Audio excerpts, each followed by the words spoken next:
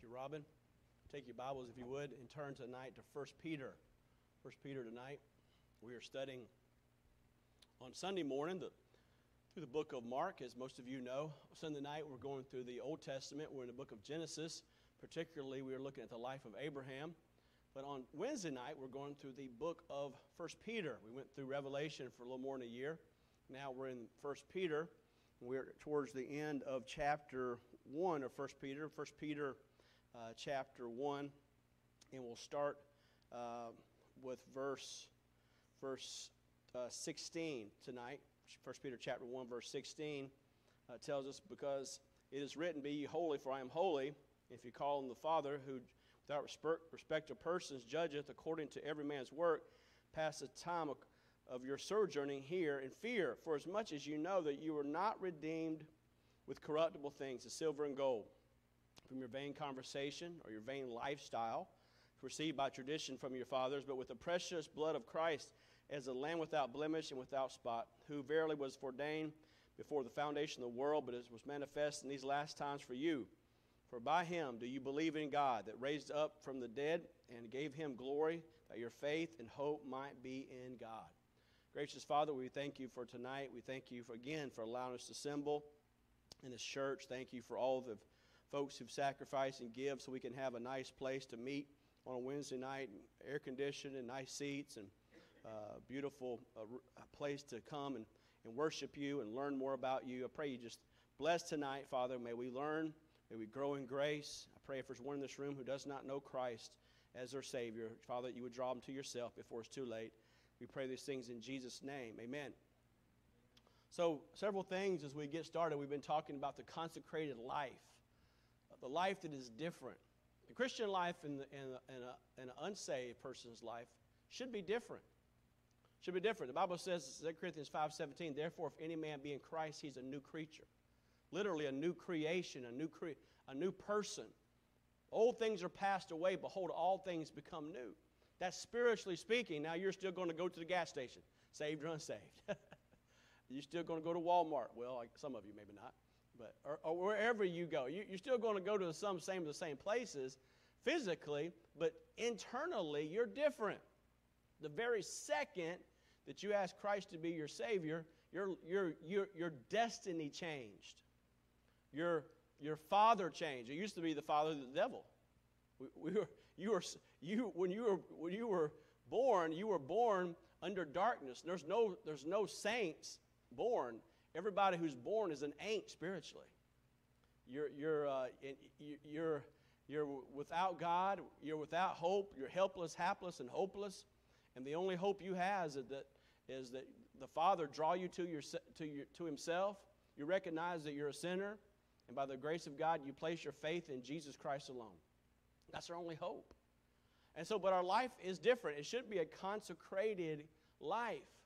And to the degree that you consecrate, you focus, you center your life on Christ, the more joy you will have. Now, you might not always have happiness, because sometimes to obey God means to sacrifice. Some of these missionaries over here, and hopefully Brother Nate, one of these days, by the grace of God, will be over to a place where he might have to sacrifice. That place over in New Zealand, a little farther left politically than the United States of America. If you've been looking at what's going on with them right now, they're in a bad shape in lots of ways. So he's going to a place it's going to be difficult to preach the gospel.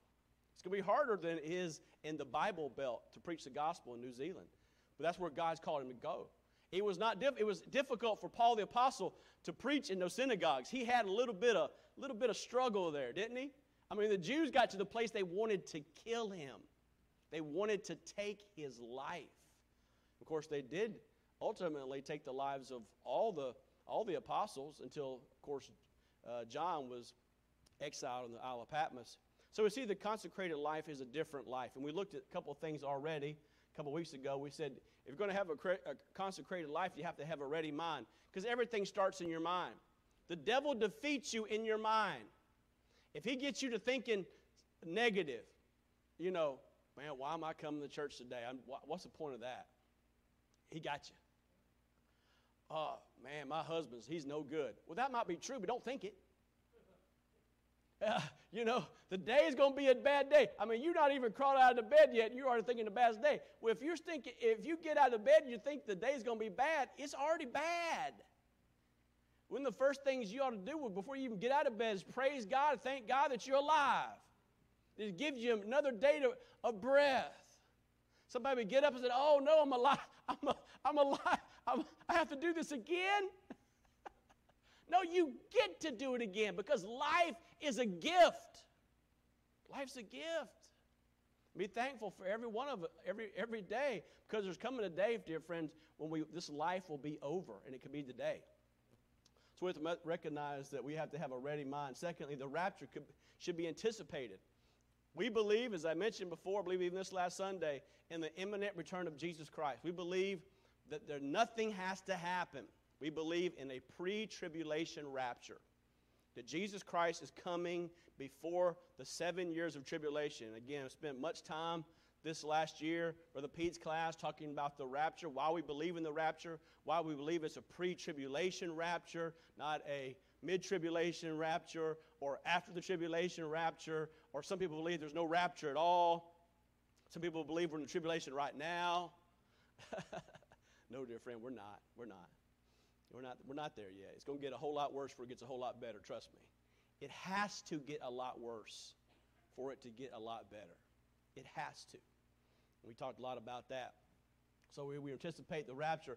Thirdly, reject the lustful lifestyle of your past. If you focused on your past, you will fall down in the future. If you focused on the failures of your past, you will fall down in the future. Some people, all they can do is talk about yesterday. Now, yesterday, it's okay to talk about yesterday, but yesterday, you can't do anything about yesterday. Brother said last week he was going to start a church of the used tos. Some people say, I used to sing in the choir, or I used to do this, or I used to do that. Different if you used to, by the grace of God, why don't you do it again? What's keeping you? There's nothing keeping you. Only thing, you know what's keeping you? You. You is what keeping you from doing anything. You can do anything by the grace of God. Bob Jones said, you can do anything you ought to do. You can do anything you ought to do. The only thing that's keeping you from doing what God wants you to do is you. You say, man, I don't like, going up to those people and telling them about Jesus is scary. It's scary. Yeah, but a whole lot worse for them if they die without Christ and go to hell. Right? Man, reading that Bible every day is hard. Aren't you glad you have a Bible that you can read?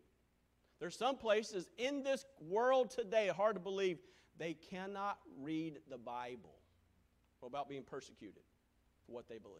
Aren't you glad we still have the freedom in the United States of America to read the Bible, to preach the Bible, to teach the Bible?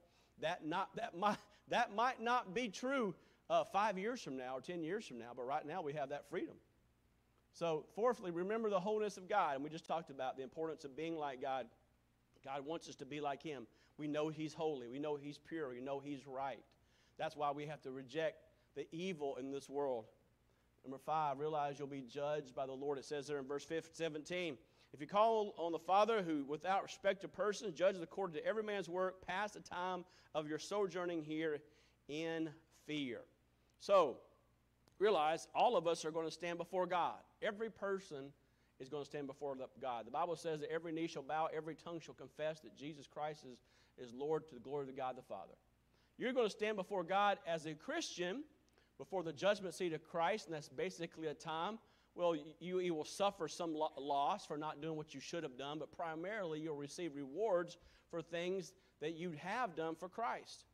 But not only that, if you don't know Christ, we believe there'll be a time after the tribulation called the judgment seat of Christ, where every person who has not received Jesus Christ will stand before the Lord Jesus Christ and ultimately be cast into the lake of fire forever and ever and ever.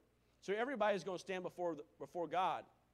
But God is not a respecter of persons. The Bible says in Acts chapter 10, verse 34, then Peter opened his mouth and said, of a truth I perceive that God is no respecter of persons.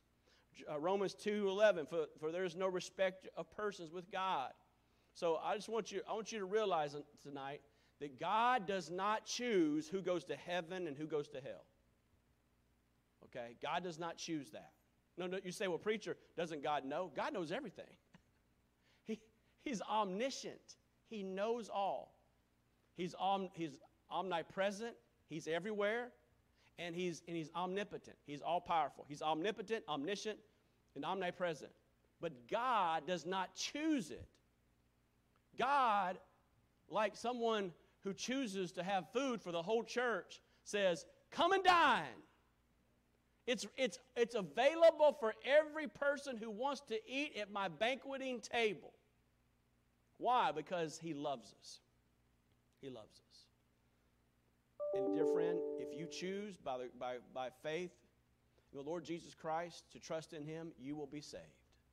But God doesn't condemn one person and save another person based on nationality, based on parentage, based on nobility, and based on anything. Jesus loves everyone. That's the song we sang as kids, and the theology is true even today. Jesus loves all the children of the world. He loves us all. So anybody can be saved. The Bible says in Romans chapter 10, verse 13, whosoever shall call upon the name of the Lord shall be saved. For God so loved the world. And some people would say, well, that world means only the people who are saved. No, the world means everybody. Anybody. For God so loved everybody that he sent his only begotten Son, that whosoever believes in him should not perish but have everlasting life. So God is not a respecter of persons. Anybody can be saved. This word here, sojourning, is an interesting word. We're going to look at here in a second. It means to be derived from the word which means a stranger, a foreigner who lives in a place without right of citizenship. We're just passerbys here.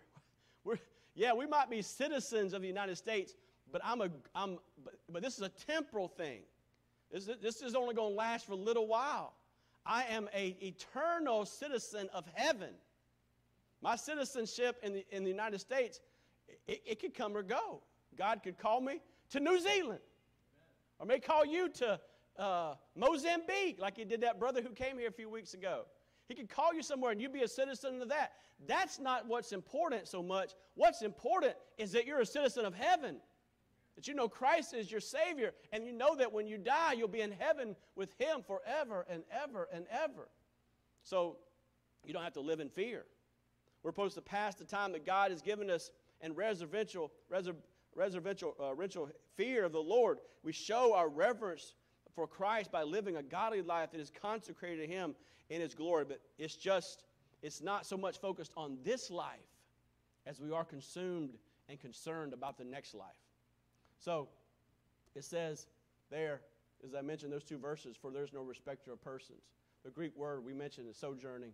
Sixth, the redemption of Christ should motivate us to be consecrated. The redemption of Christ should motivate us to be consecrated. Verses 18 and 19. For as much as you know that you were not redeemed with corruptible things as silver and gold from the vain conversation received by tradition of your fathers. It's interesting, this word of redemption. As I was studying this word redemption, there are three words actually translated redeemed in the New Testament. These three words reveal great insights about this word.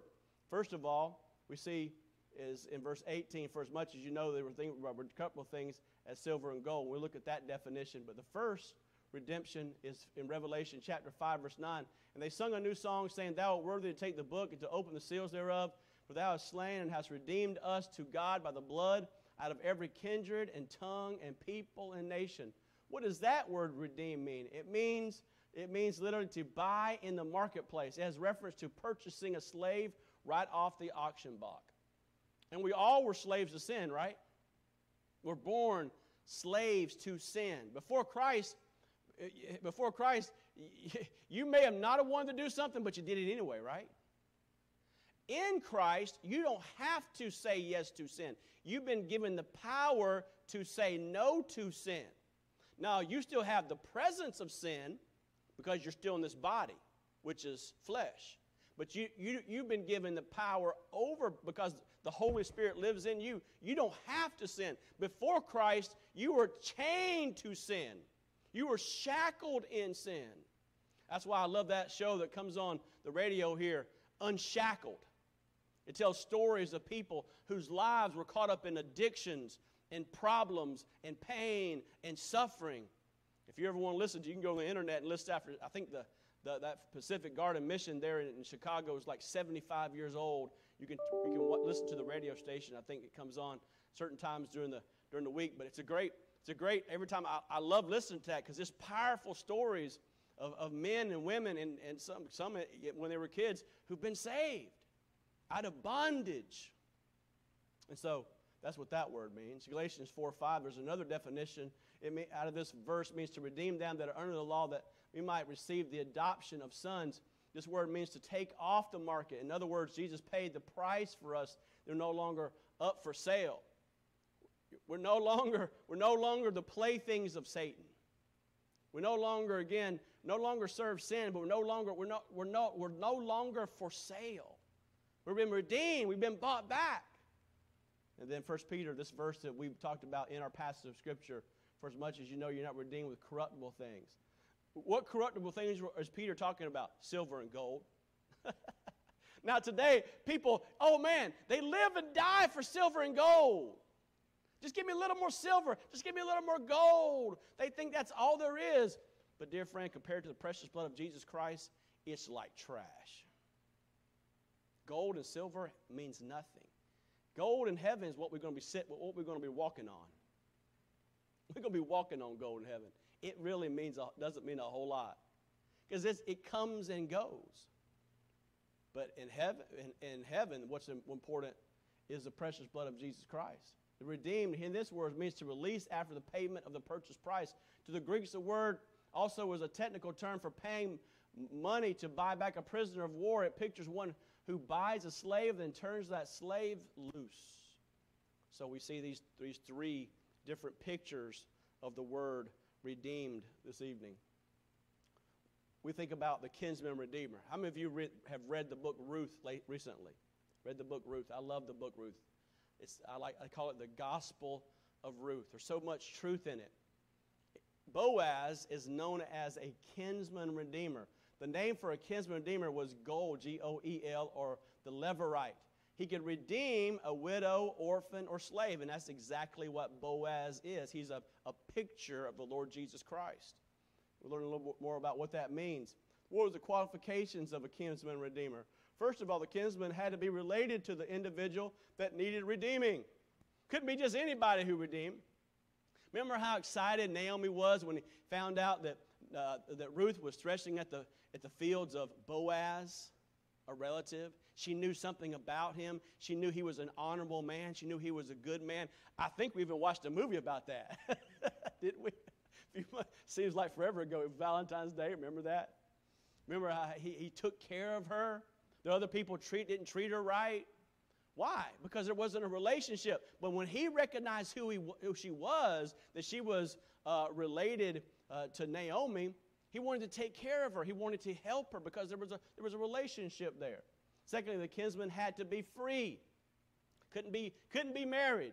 Couldn't have any other type of entanglements. Had to be free to have a relationship. The Bible says that we are free because of the precious blood of Jesus Christ, as a lamb without blemish and without spot. 1 Corinthians chapter 6, verse 20, for you are bought with a price, therefore glorify God in your body and your spirit, which are God's. Letter C, the Redeemer had to be willing to pay the price. He had to be willing. It wasn't, Naomi didn't come to Boaz and beg Boaz, would you please take this woman off my hands? No. He saw her and he chose her. Isn't that what Christ has done for us? Oh, in our lowly estate, here's Ruth, a Moabitess. Remember how she was persecuted because she was a Moabitess? She was a pagan. They worshiped Moloch, that god who people brought their children to and sacrificed to their children to. That was her lineage of a false god. But she came because she loved Naomi back to Bethlehem. And Boaz saw that. He saw her love for Naomi. He saw her discipline working out in the threshing field and made a choice to save us. I'm so glad that Jesus Christ loved me so much that he died for me. Aren't you glad he died for you?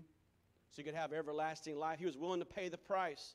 The Bible says in John chapter 10, verse 15, as the Father knoweth me, even so I know the Father, and I lay down my life for the sheep, and the other sheep I have, which are not of this fold. Them also I bring, and they shall hear my voice, and there shall be one fold and one shepherd. Therefore doth my Father love me, because I lay down my life, that I might take it again. No man taketh from me, but I lay it down of myself. I have the power to lay it down, I have the power to take it again. This commandment have received of my Father. Christ willingly, because he obeyed the Father, chose to die for us. So the Redeemer had to be willing to pay the price. Fourth, the kinsman had to be prepared to marry the widow. Remember in the story of Ruth, there was a kinsman that was closer than Boaz. Remember, he had to tell her that, There's a kinsman. And he had to meet up with basically the city council, if it was, the elders of the area of Bethlehem, and basically say, well, you are a closer kinsman, but if you decide that you would like this woman, you have to be willing to marry her. And he wasn't willing to do it because he thought by marrying this Moabitess, it would ruin him and hurt his name. And so he decided not to. They made an agreement. Remember, they took off their shoes. Remember that whole thing they went through? And ultimately, Boaz had the opportunity to marry Ruth. So we see they had to be prepared to marry the widow. So what is the basically summation of this word redeem? First, people are redeemed from something, from the marketplace of slavery of sin. Second, people are redeemed by something, namely the payment of blood, Jesus Christ. And third, people are redeemed to something. This is a state of freedom in Christ. Dear friend, redeemed by the blood of the Lamb. I'm glad I've been redeemed. And I hope you are too. What we've been redeemed by? Well, that was the focus. It's not the fact that we've been redeemed. That's wonderful. But what was the purchasing price? The blood, the precious blood of Jesus. We believe in the blood of Jesus Christ. And there's some people say, you believe in a bloody cross, a bloody salvation? Dear friend, without blood, there's no salvation. Without the shedding of blood, there's no remission or there's no forgiveness of sin. As I said this last Sunday, if Jesus Christ would have been born of a virgin, lived a perfect life, went to the cross, but did not shed his blood, there could not have been salvation for any person. He couldn't have just died. There had to be a payment for sin. And what was the payment? The blood of Jesus Christ. And you see that all through the Old Testament, starting even with Adam and Eve. Remember, they tried to sew together the fig leaves? I read it this afternoon. But the Lord God took the life of an animal. I wonder if it was a lamb. Took the life of an animal and used that skin to cover Adam and Eve. Remember the sacrifice of Cain and Abel? Cain had a sacrifice of the ground, but Abel had a sacrifice of animals. Cain's sacrifice wasn't appeasing to God. It didn't please God. Didn't do what needed to be done. Didn't appease the sacrifice and what was acceptable unto God. But Abel's was. Cain got jealous, remember, and he slew Cain. So we see this throughout the Old Testament, of course, through the Levitical system. When people sinned, depending on their how much money they have, they brought different animals. There'd be a pigeon or a sheep or a goat. The goat or the sheep had to be or lamb had to be pure, had to be spotless. It was brought before the priest. There was a sacrifice made for the sins of people. Remember, there was a time every year when the priest would come and he would make an atonement for the sins of all people. But now that time is over where the sacrifices have to be made.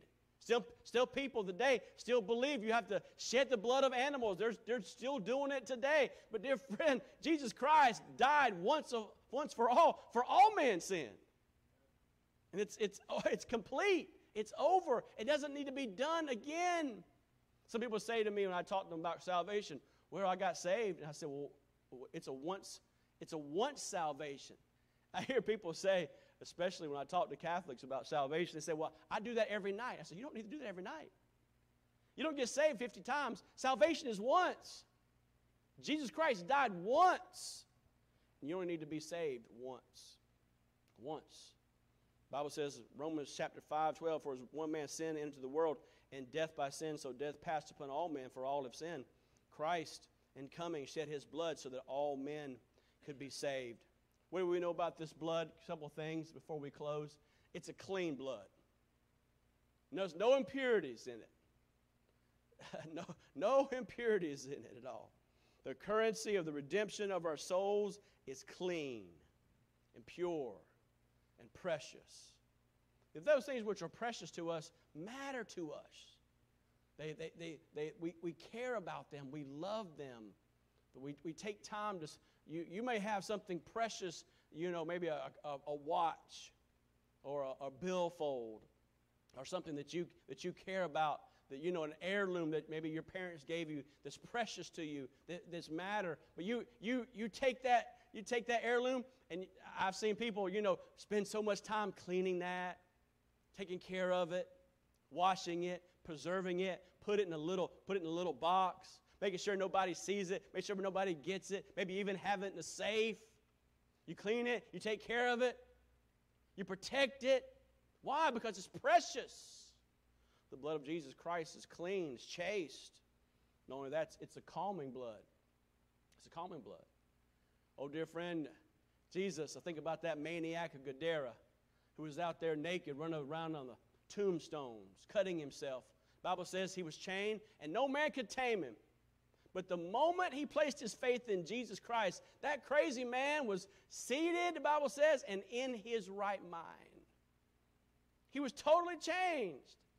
Was it a pill they gave him? Was it more restraints they gave him? What did they do? Was it medical? Was it education? No, he was past that. There was not enough medicine, not enough education, not enough temptation. No, only Christ could calm. And dear friend, only the blood of Jesus Christ can change a person. We're not looking for reformation. I'm not talking about turning over a new leaf. Remember when I was a young person, probably my teenage years, I would go to church because somebody would ask me to come to church. And a few times I walked the aisle. I made a reformation because I wanted to please people. I wanted to please that preacher or that deacon or that girl or that friend.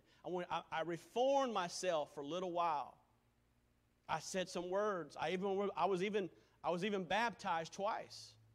I tried to reform myself. I tried to be a better person, and it lasted for a little while, because I wanted to please those people who thought I made a difference. But that didn't do anything permanently. That was just turning over the new leaf. Oh, dear friend, we're not looking at reformation. We're looking at salvation. Salvation changes that person forever and ever and ever. You're permanently changed. You're different. The calming blood of Jesus Christ is genuine, gives eternal peace. Remember how you were before you were saved? How many of you can remember what you were like before you were saved? You remember how you were like before you were saved? Remember what you did, the places you went, the things you said, the actions you committed? How different it is in knowing Christ is your Savior. The whole world right now is up in uproar. The economy. Oh, dear friend, the economy. It might get bad, and it might get a whole lot worse. Again, my currency is not here. It's in heaven. If they take everything away from you, dear friend, they can't take Jesus from you. They can't take Jesus from you. And that's because of the precious blood of Jesus Christ. It's a clean blood. It's a calming blood. You might go through trials and difficulties and hardships and pain, but because of what Christ has done in your life, you can be calm. You can have peace. You can be quiet. Because the calming blood, thirdly, it's a comforting blood. It gives comfort. Knowing that I'm saved, knowing I don't have to do something extra, do something more, that I don't have to attend church or pay a price or do a ceremony or make someone happy or appease some type of God. It's comforting to know my salvation is fixed. Nothing can keep me from the love of God. The only thing I have to do, you say, is go to sleep. No. Get something to eat. No. Wake up the next day. No. The only thing I have to do in this life is go to heaven. You realize that? I don't have to do anything else. I don't have to do anything. The only thing I have to do is go to heaven. Because the blood of Jesus Christ, God's Son, cleanses me from all sin. My next step is heaven. Whether that be the rapture or whether that be death. That's the only thing that I have to do. There's other things, a lot of things I should do, of course. The only thing I have to do is go to heaven. It's a comforting blood. Number 5, it's a covering. It's a covering blood. It covers my sin. It cleanses me.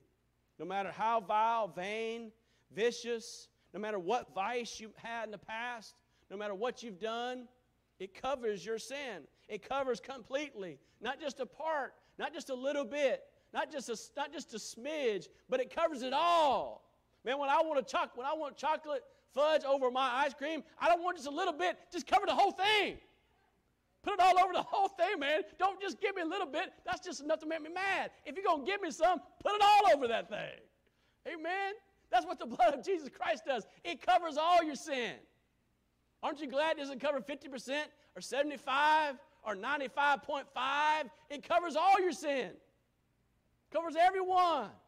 You see, preacher, even that one that nobody else knows, whoever know, you think God knows? Remember I said he's omniscient, he's omnipresent, he's omnipotent. He knows it all. And yes, the deepest, darkest, wickedest thing you've ever done in your life, that's covered too. That's covered too. And the beautiful thing is, it will never, ever be brought back again. It's covered. It's covered. It's covered. Now, if you go out there, ladies, and spend a whole lot of money on your credit card and your husband didn't know it, I'm not sure that'll be covered. I'm not sure that could be covered.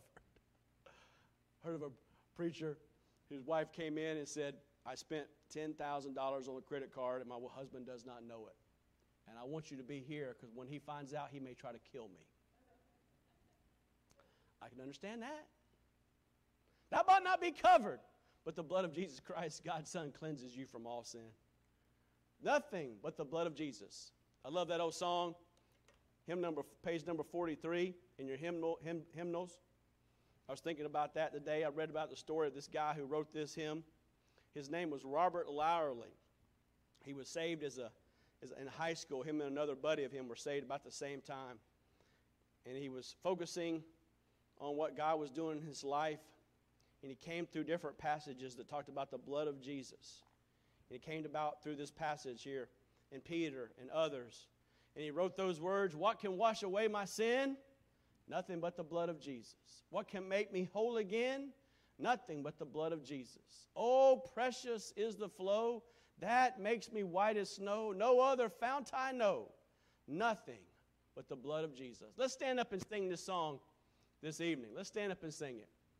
Ready? Here we go.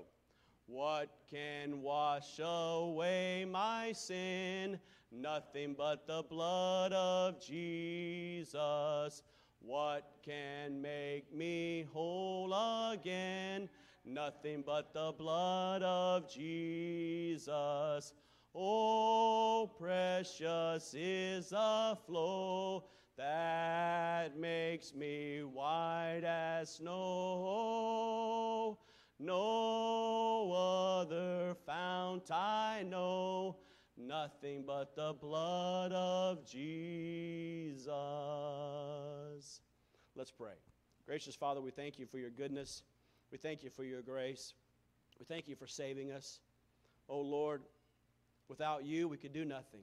Without you we have nothing. There's no sacrifice. There's no gift. There's nothing we can do to appease your wrath. Only because of what Christ has done for us on the cross and shedding his blood could we have everlasting life. I pray, Lord, for everyone in this room who doesn't know you, Father, you draw them to yourself. Maybe this evening you're struggling with something. Maybe you're struggling with guilt. So often the time the devil will try to tear us down because of things we've done in the past. We think about hardships, or we think about pain, we think about suffering, we think about decisions that were made. And oftentimes the tempter, our adversary, will bring back to mind things that we've done, with things, places we've been, things we've done, things we've said.